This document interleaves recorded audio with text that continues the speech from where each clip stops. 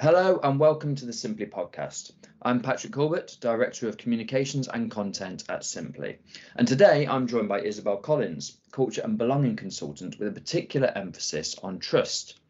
Today we'll be talking about the employer-employee relationship and how to build a culture of trust within an organisation. So without further ado, let's get started. Hi Isabel, thank you ever so much for being interviewed today. Can we start off by asking you to introduce yourself and a bit about what you do? Thank you. Hello, Patrick, and thank you very much for interviewing me. It's nice to meet the Simply Communicate world. I'm Isabel Collins. I'm a specialist in culture and creating a sense of belonging. I've done it for quite a long time. And of course, now creating a sense of belonging is quite useful for many companies for different reasons because of the nature of our world. I've worked within very large organizations, global businesses like BP or Rolls-Royce. And I've worked in particular strands of culture like values or safety or ethics.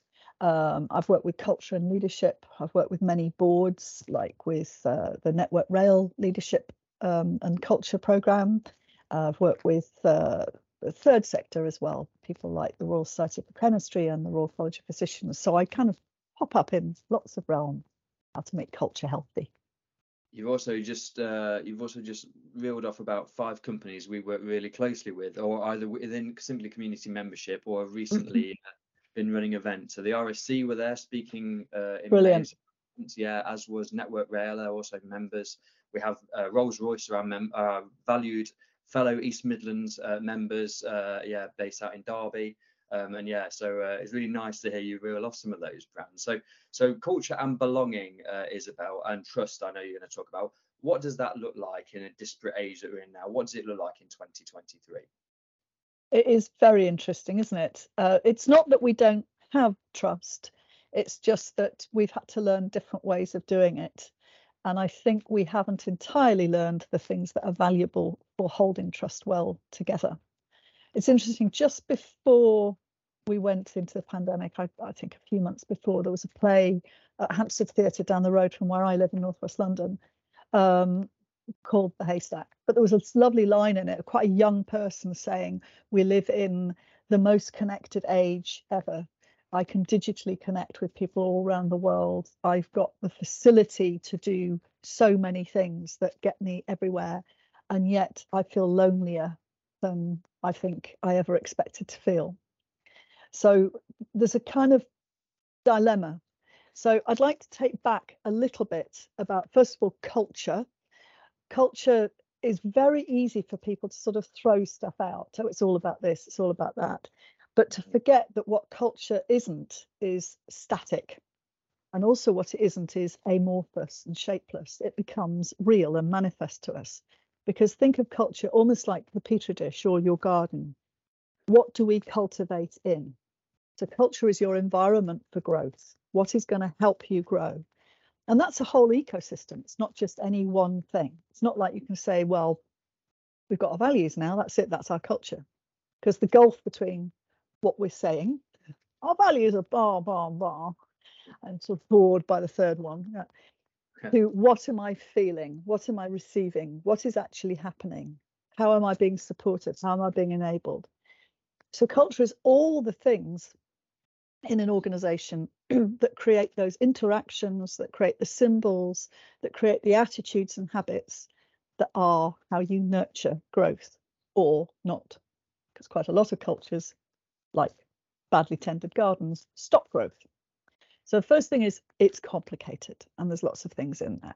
So finding the right bits to change, that's often the art of it. And then trust, I think, it's very easy to take for granted that trust is a kind of one-way thing or a given thing. And the best person I've seen speaking on this is Baroness Honora O'Neill, who is a philosopher. She's all over YouTube. You can see her on TED Talks and British Scientific Society talks. She says what matters is trustworthiness. Is this person worthy of my trust? How am I assessing whether this person is worthy of my trust? And those are assessments that many public figures perhaps ought to be a little bit more conscious of. So the formula that people often talk about with trust is that it's about dependability. I know I can depend that this thing will happen. your credibility. Are you believable? Do you deliver on what you promise? And then the intimacy, the level of proximity that we feel and contact we feel. And then all of that is multiplied by each other. So if any one of them is not very high, you don't get a good score overall. You need all of them. And then divided by self-orientation. So someone who is heavily self-oriented, self-interested, will by nature divide the amount of trustworthiness that they might have. I know that's a bit complicated, but the critical thing that's changed in these last few years is our intimacy, our possibility of having that direct contact. And where I think trust and connectedness has really been eroded is the apparently banal. It's the interactions as you bump in and out of the lift, or you're making your coffee, or maybe in sort of creative and communications agency world, it's that quick Friday beer after work. And suddenly that doesn't happen. And I think that became clear in its absence for its importance. That's not that you can't create that level of trust and trustworthiness or that functional culture via a connected online existence. It's that you have to make sure you are working very hard at enabling a sense of human proximity and human interaction and human intimacy, not in a bad way. I kind of know who you are. I feel comfortable with you.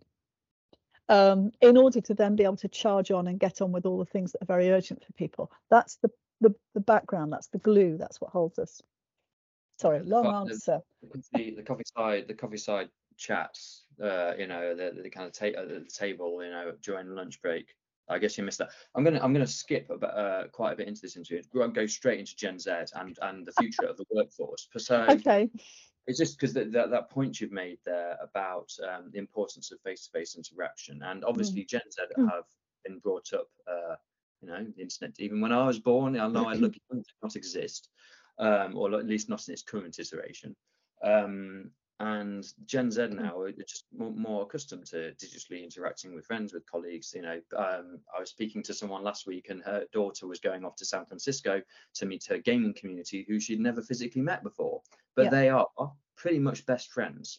So you've got that where they're a bit more accustomed to digital relationships within a workplace, but at the same time, there's multiple reports saying that Gen Z are the ones asking to get in the office a bit more because it's going to help with their career progression. They can learn skills a bit faster. You don't have to awkwardly sit and Google out how to do something when someone next to you who's done it before can show you in 10 minutes. So where does Gen Z, and more importantly, the generation that comes after, where are these forward-facing generations? Where do they sit within all this? Do they have different expectations? That's my question. just a small thing to drop in there, Patrick. Let's have a wee look. Absolutely bombing there, but yeah. Well, I mean, my understanding is probably less from library worth of research and more from exposure here. I have 3 young Gen Zers in my family, all of whom are now young adults. There you go. They're all grown up. You'd think after 18 years they don't need you anymore. I get parole, but no, they still need me. Got all this to look forward to. So I observe how they are, and I think that what you said is absolutely accurate. I do sometimes. My youngest son is very, very whiz on all the tech, and even between the gap between my oldest and my youngest is 8 years, and the oldest observes that even in that time, the behavior, the assumption of tech and the ability with tech from being very tiny, like it's just an extension of learning to read and write or play music or whatever, it's just part of. In that time, that's changed. So yes, there are different experiences, and yes, there are different sort of demands. But bear in mind, that's also the generation that in their most critical parts of forming and growing up, all the things that older generations might assume are what you do were not allowed for them. They couldn't, there was no chance of them going out and getting a wee bit over drunk at the pub because there was no pub. They couldn't go out and they couldn't be with their friends. So their ability to make a load of noise with headphones shouting on gaming probably kept their sociability going in a really valuable way, but they didn't have the access through those critical years of learning how to form sociability. So I do wonder whether part of the desire to get back and be in situ is, they're kind of, they're missing something. They want to know what that is. And probably from the age group that my own family covers, a very small sample, but it's those young people who've been through sort of GCSEs, the A levels, the university years, where also you're forming yourself as a person. You're forming yourself through those challenges. So they didn't sit exams; they were sitting exams here on the screen. They didn't have the intense camaraderie of hanging around before or hanging around after exams. So they were trying to support each other in different ways. So I think there's almost like a mystery for them about what that experience would be. So first of all, just bearing in mind, then of course, not all of one generation is the same. And this is the complexity of belonging. You can stick a label, the label of your generation, the label of your gender, or whatever label you choose as your gender, the label of your heritage and background, the label of anything. You can stick your label. You can present a label by having an accent or having an attitude, but we don't only have one label. Mm.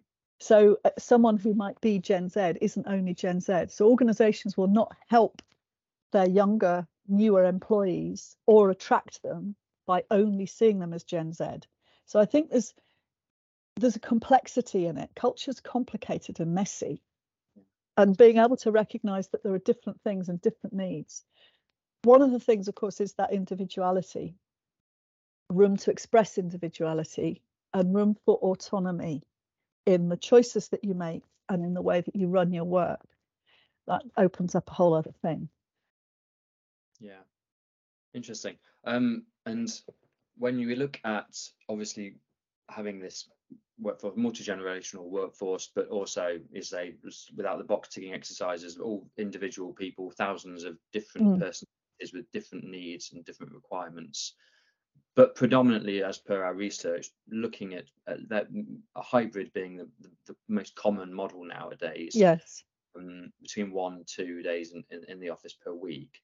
How do you replicate? I mean, obviously you've just gone through, how organizations get it wrong. Here are our values, now stick to them, all of that. How do you replicate and cultivate, using your analogy with the petri dish, how do you cultivate that sense of belonging and that positive workplace culture, the employer, employee, and also manager employee experience when 80% of the work's done, with your your personal belongings behind you when you're at home?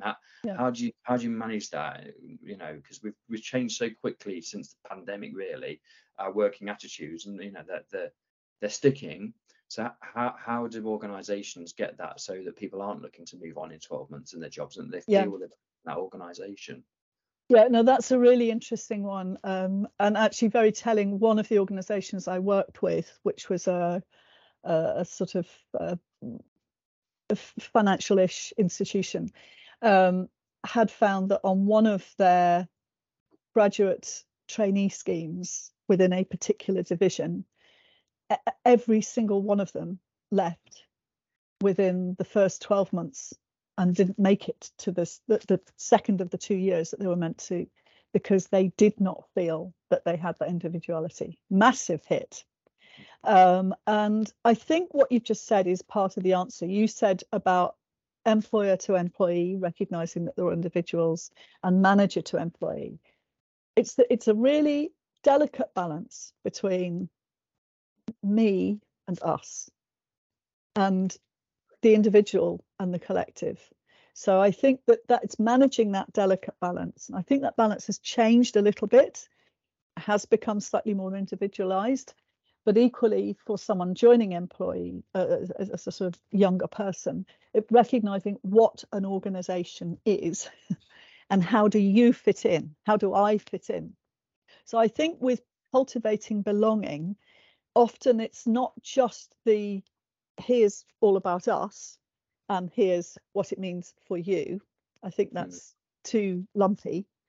I think it's always encouraging, what does it mean for all of us? How does this join up? So I think belonging is sort of in the in-between. It's in the in-between of people rather than it's all in individuals. It's the in the in-between and in the joining up. And a lot of the hard work really falls on managers' shoulders. And I don't think enough has been done to demonstrate to managers how to do that. Mm. So in terms of how to cultivate belonging, if we've, again, sort of the bigger picture is what makes us different as a species, as human beings, and maybe there are a few things, but I think the trick around all of this and the reason belonging is so important, because it's actually a primal human need. It's been identified a long time ago by psychologists as being an absolutely primal need to belong, to be part of something bigger than just ourselves, and not to just be ego, I, me on my own. It is about the giving to something bigger. And I think it's cooperation. So I see cooperation as being our human superpower, our ability to cooperate with each other, to share resources, and ideally fairly. You know, the word equity has become enormously loaded over these last 3-4 years. To share ideas, to share effort. By working together, we can get further faster. So if you think of cooperation, and then we think of a whole load of other co-words, you start to open out and think, oh, okay, so that's how it works. Oh, that's how this human thing works, this employer, employee, manager, team. Oh. And it's all in the joining up. So the which represents our joining up, communication, your words, simply communicate, cooperation, compassion, for leaders and managers to have compassion for what's happening for everybody individually, and for everybody sitting in their home feeling very irritated, to have compassion for the manager who's dealing with 100 or 500 or several thousand people who are all going through a tough time. There are so many co-words, you start to sort of think of them on a bus. But one of the other co-words is conflict. And we are, unfortunately, in our belonging, we're quite geared. We can get together and cooperate and cohere, another one, in order to go into conflict with something else. So if our tribalism is too small, and if in an organization your mini tribes are too tight and separate, you will get too much internal conflict. And that ability to cooperate and cohere and get further faster together slips. But equally, it's all about maintaining our motivation. So the 3 words that I've particularly been looking at within these co-words are connected, compassion, and confidence. I think confidence points back to trust as well. So the connection, if you can properly get the overlap between hybrid work, you may well have the best of both worlds. Because for a lot of people, they do prefer to work and retreat to some quiet, to get on with tasks or to really dig deep on their research or their creative work and then to come back. For some people, their work requires always frontline. There is no retreat. They're always frontline. So it's sort of thinking about what is the level of connectedness that's going to be appropriate. And for managers and leaders to think, where have we got the various interactions? So a way I sometimes think about it is, if you think about like a kind of like a radar or a rainbow diagram, there's me in the middle, here's me for any of your individuals. And then you've got your very immediate team, and we're really clever at organizing ourselves in our immediate team. We cooperate intuitively. We do not need a leader. Up to about, 6, 8, 10, that might be your most immediate team. Up to 12, which conveniently is the size of a jury. We are designed, human beings are designed to operate very fast and very intuitively together. And you build that up. That's why that camaraderie that we have is such a powerful force. It's really important. But it's not enough on its own, because on its own, that's the dark side. We retreat into a tight, small time. We put a ring fence around us, and everybody outside it is them. We are we, and they are them. So organizations have to stretch that belonging out to the further realms of this radar. So it's not just my immediate team. It's not even just my department. I'm HR, I'm IT, I'm back office, whatever that might be. I'm warehouse. And you'll hear some of this, oh, they're always doing that. Alarm bells should be going off to any manager hearing that. We've all heard it, and we probably, if we're all honest, we've all been a little bit guilty of it, I'm sure, in the past. But so for leaders and managers, it's thinking about the joining up all the ways, even locations. I'm Southampton, I'm New York, I'm East Asia, I'm EMEA, I'm South Pacific, I'm whatever, then the whole. And that can be, with a very large global organization, that can be really hard to identify with and to be part of. But that's the work. That's the work on cultivating belonging, is what is the joining up? And where I've worked on things, say, in engineering or in transport, which are really high safety risk organizations, or doing work with banks. I had a really interesting time last year in-house with Nomura, a Japanese bank, which works around the globe. And, you've moved through the time zones, moving through your working day with very different cultures around, but all carrying the thread of this work and that fiduciary trust. So different kind of risk from an engineering safety risk, but a really assiduous care over how do we join all this up? That's where the real work on cultivating belonging happens. How do you make sure that you're aware in your team as a manager, everybody in your team is aware of the impact they have from their work on someone 2 or 3 steps away in different parts of this radar diagram, where the radar beam is far away. What's the impact of the work that you do? And what are the things that you maybe are just keen to just get rid of this, get it out quickly? What are the things that could have a longer term benefit if it was handled differently, or perhaps a risk if it was handled differently? So it takes time. And sometimes the work that I'm doing is taking those managers away and out and above of everything they're doing every day, to just kind of be aware of that and almost like mapping that out. What are the joining ups? How do we make the connections? And then sometimes it takes just a little bit of care, like tiny. So when I prepped this interview, I didn't actually think about cultural nuances, but of course, as someone married to someone who is Japanese and having lived in Japan, I understand that the cultural nuances are very different from working wise to those working in, let's say, mainland Europe or the UK. That's one area that is really I'll probably get another interview, time to explore a bit deeper. Isabel, I want to go back to trust and conflict. Now, you talked about corrosive conflict earlier. Now, I think that I want to talk about healthy conflict. So where that you can get healthy, how do you, obviously we all know healthy conflict is good for business. You're not doing echo chamber activities. You're feeling so confident enough to challenge whatever needs to be challenged, in a conducive environment. So how do you get it where that you go from corrosive conflict to healthy conflict? How do you get that within an organization? Because it's critical, and I'm guessing the key word is again going back to belonging and trust. So how do you get there? That's such a lovely insight, Patrick. Thank you. I think that's a really, really good question. Healthy conflict. It may well be the challenge for our age. How do we disagree effectively? Because if you have an environment, a culture in which people can disagree effectively and fast, you are likely to have a more productive organization. Where we've got to, and we see this in lots of aspects, not just in business, we certainly see it in our own politics here, we see it in worse extremes around the world, and we see it in actual war conflict. That's just alarming how quickly, once we are polarized, we can't really address that conflict other than with more conflict. It's actually very, very hard.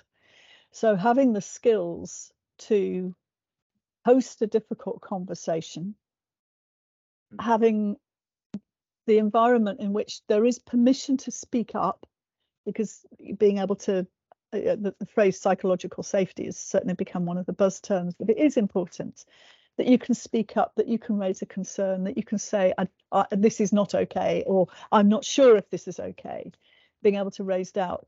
So having healthy conflict is absolutely a critical part of belonging. It actually may well be a very good hallmark. I think that's a really nice insight, actually, Patrick.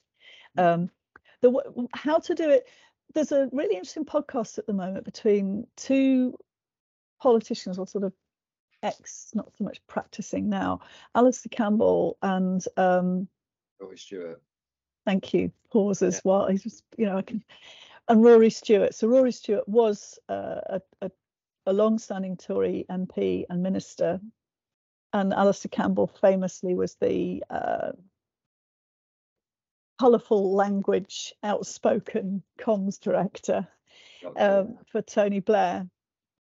Anyway, so they have a very interesting podcast where they'll take a current theme of a week or something that's happened, and they'll examine it from their very different political perspectives, and they'll sometimes wrestle it out, or sometimes they're slightly embarrassed and bewildered that they find themselves agreeing. But they have created an environment in which that can happen. It's practice, but it's one of the skills that I've certainly found I've been teaching.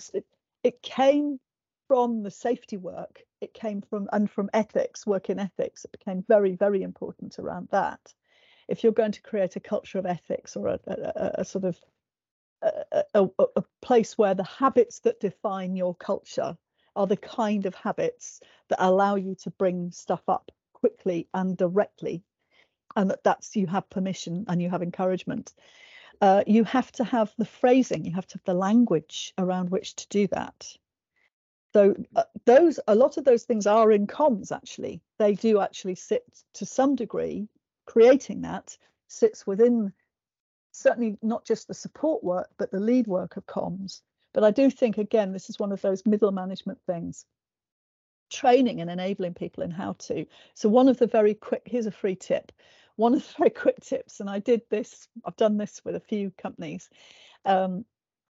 Sometimes it's to do with safety or risk. Sometimes it's to do with innovation, where something's gone wrong and they want to be innovative. And the idea of an innovative culture is where lots of wonderful, sparky things happen all the time. Actually, the hallmark of innovative culture is that failure happens and you learn from it. That is the thing. It's having the return on failure. So that was a phrase I wanted to get when I was working on innovation culture. What's your return on failure? If you just keep failing, it all goes awful and everybody's really embarrassed. You've got no return at all. What does a manager generally say? Here's a good question. What is the general response if something goes wrong? Does a manager say, who did that? And I, in one organization, trained managers to say, how did that happen? Interesting. So if you go from who to how, and that's a tiny thing, it's a very, very small thing, you are creating the confidence within which people can say, this has gone wrong, or stop, because that's the other thing. When things go wrong, if people feel they can't say that something has gone wrong, it gets worse and creates a much bigger impact. So being able to disagree, even in that sense of saying, no, that's wrong. And there are lots of famous stories in really critical circumstances where the ability to disagree with someone across hierarchy became the saving grace. And then that became a hallmark of culture, that you have that permission, not just to disagree actively, but to disagree with someone much higher up than you. And that the higher up would say, okay, I hear you, that's interesting. And either, great, yes, that is a really good insight, we missed that, or it's not obvious, but the reason that happens is. So you always you need to have those very lively, direct conversations. But you are right, permission to disagree and permission for healthy conflict. I think that's a really good hallmark, actually. John, it's interesting. This is a personal example in a previous role where everything had to always be positive, and I was one phrase I used to hate it. Don't come with the questions, come with solutions. I mean, that's great, but thank you.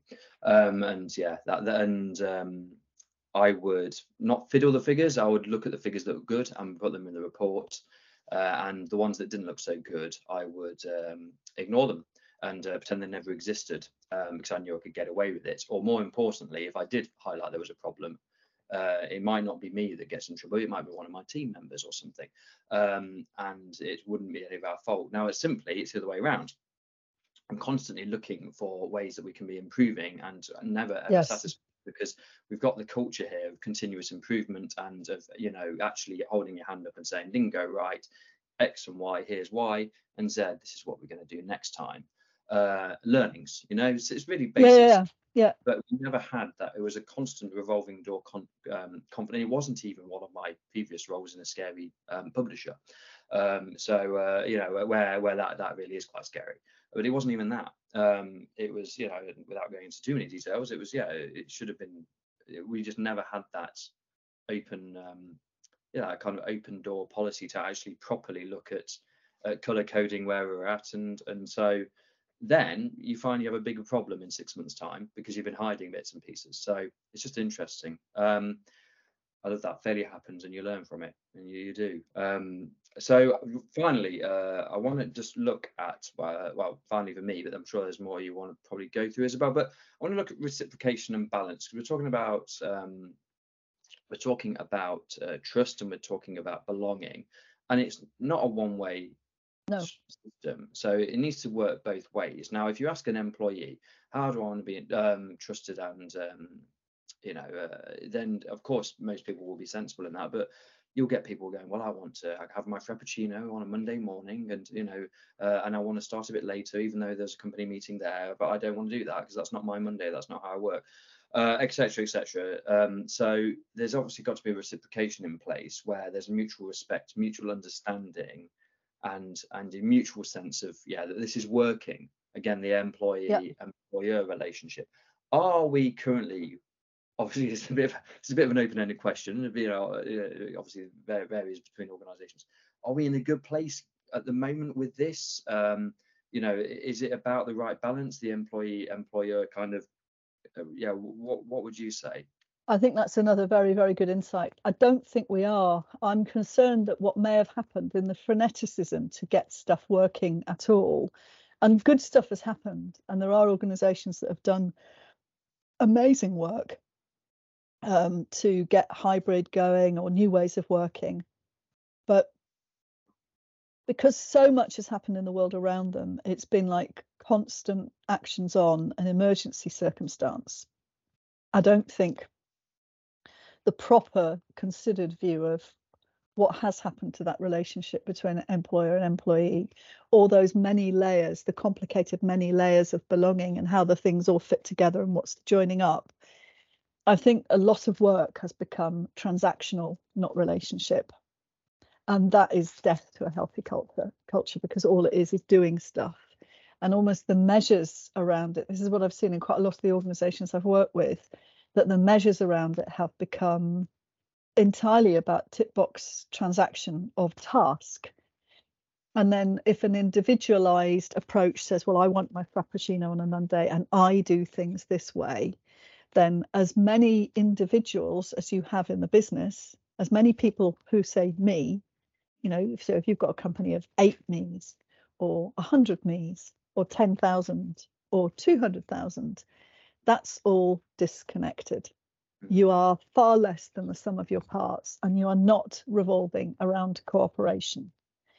I think that the danger there becomes enormous, not only that, obviously there are various areas of risk that can happen in those gaps, but what's not happening is things like innovation. What's not happening is looking after customers. What's not happening is seeing ahead, planning. So regathering around shared purpose and shared values, which I know have become, I need to be a bit careful about how I phrase it, because that's become a buzz thing in itself. That's become like, a whole industry. But genuinely feeling motivated to be part of something. Does it matter to you to belong to that thing? If it matters to belong and you do the right thing, if you do the right thing because your code of conduct tells you that you have to, do the right thing. But if you do the right thing because you want to, then you're more likely to have a bigger motivation in. Another aspect of healthy conflict is the willingness for compromise. It's not just the ability, but the willingness. And we see an awful lot of public figures saying, well, I'm a strong, independent person. And what they're describing really is brittleness. I put a brittle boundary around myself, and I will never change that, because that would be inauthentic, and it would be, whereas actually belonging and working with a community or an organization or a school or a nation or any of our layers of belonging, it essentially does mean there's some compromise. So what's your willingness to do that? I actually did have a conversation in one organization about finding that in recruitment, finding the willingness. So strong characters, strong, capable. Yes, we need people who are more independent. We need much more independent working. We need that. That's fine. We need to have the room for autonomy. Managers need to know where to let go. Like, here are the things that need to be done. You work it out. Within this time, you work it out. You want your Monday Frappuccino, off you go. Fine, no worries. But here, and here, we come together. And that might require compromise in your world. How far are you willing to do that? I think those things become a more vital part of a modern culture and a future culture, and they need to be conscious. And then what we haven't talked about, maybe is another one, is the whole thing about appreciation. And that's mutual. You used the word mutual a while back. That's mutual. We have a mutual responsibility for our organization. That's stewardship, isn't it? But we have a mutual responsibility, I think, for appreciating. So even the throwaway, the casual, the thing that doesn't cost any bonus, but saying thank you. Yeah. That may be the thing that gets, which is why of the co-words, I feel compassion is a very important one. But the confidence, the thing that gives us confidence, isn't, and the thing that becomes trustworthiness, isn't just saying the positive. But my Gen Zers keep telling me, that's just toxic positivity, Mum. Like always saying, come along, it's going to be lovely, everybody up. Oh, for God's sake, it worked when we were 5. And and I know I don't mean to demean either my family or the place of work, but it's incredibly dangerous.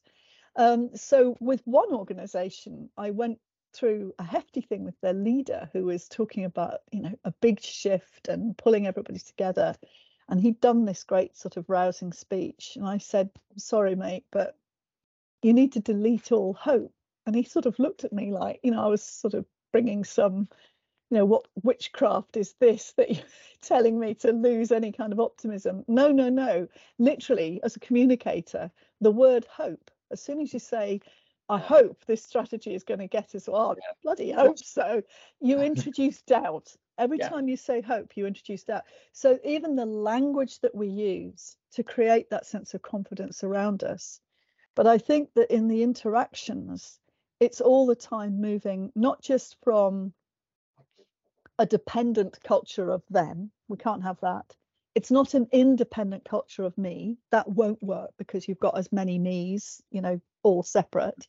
It's an interdependent. But the hard bit is the interdependence. How do we create us in a way that allows us as individuals to flourish? We're not Borg. We are individuals. And how do we do that in a culture? And that's why ultimately then, whose responsibility is this culture? Whose responsibility is it to cultivate belonging? Yes, it's the chief exec. Yes, it's the board. Yes, it's managers. But unless we all feel it's our shared responsibility, and there's that give and take, and that we have that right, we have not just a responsibility, but a right to expect that environment, and therefore we commit to bringing that into our environment. I worry that there are time bombs all over the place of short-term fixes that are basically transactional and not relationship, and not really about cooperation.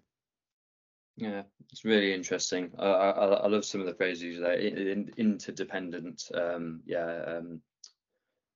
aspects, and it's something that I've been struggling with, and I just think sometimes I'm a bit of a dinosaur myself, because I did come from You're far too young to be a dinosaur.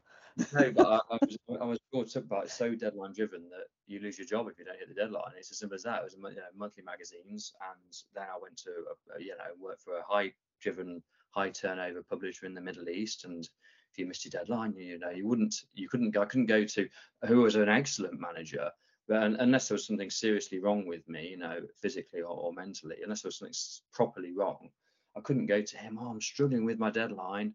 Can you help? It would be, and this is someone I respected. It would be like, well, get out the door. You're no use to us. Next on the conveyor belt. So now obviously times, that was nearly 10 years ago. Times have changed. So I always just kind of have to fact check myself with the MD. Like, am I being too hard? Am I being too soft?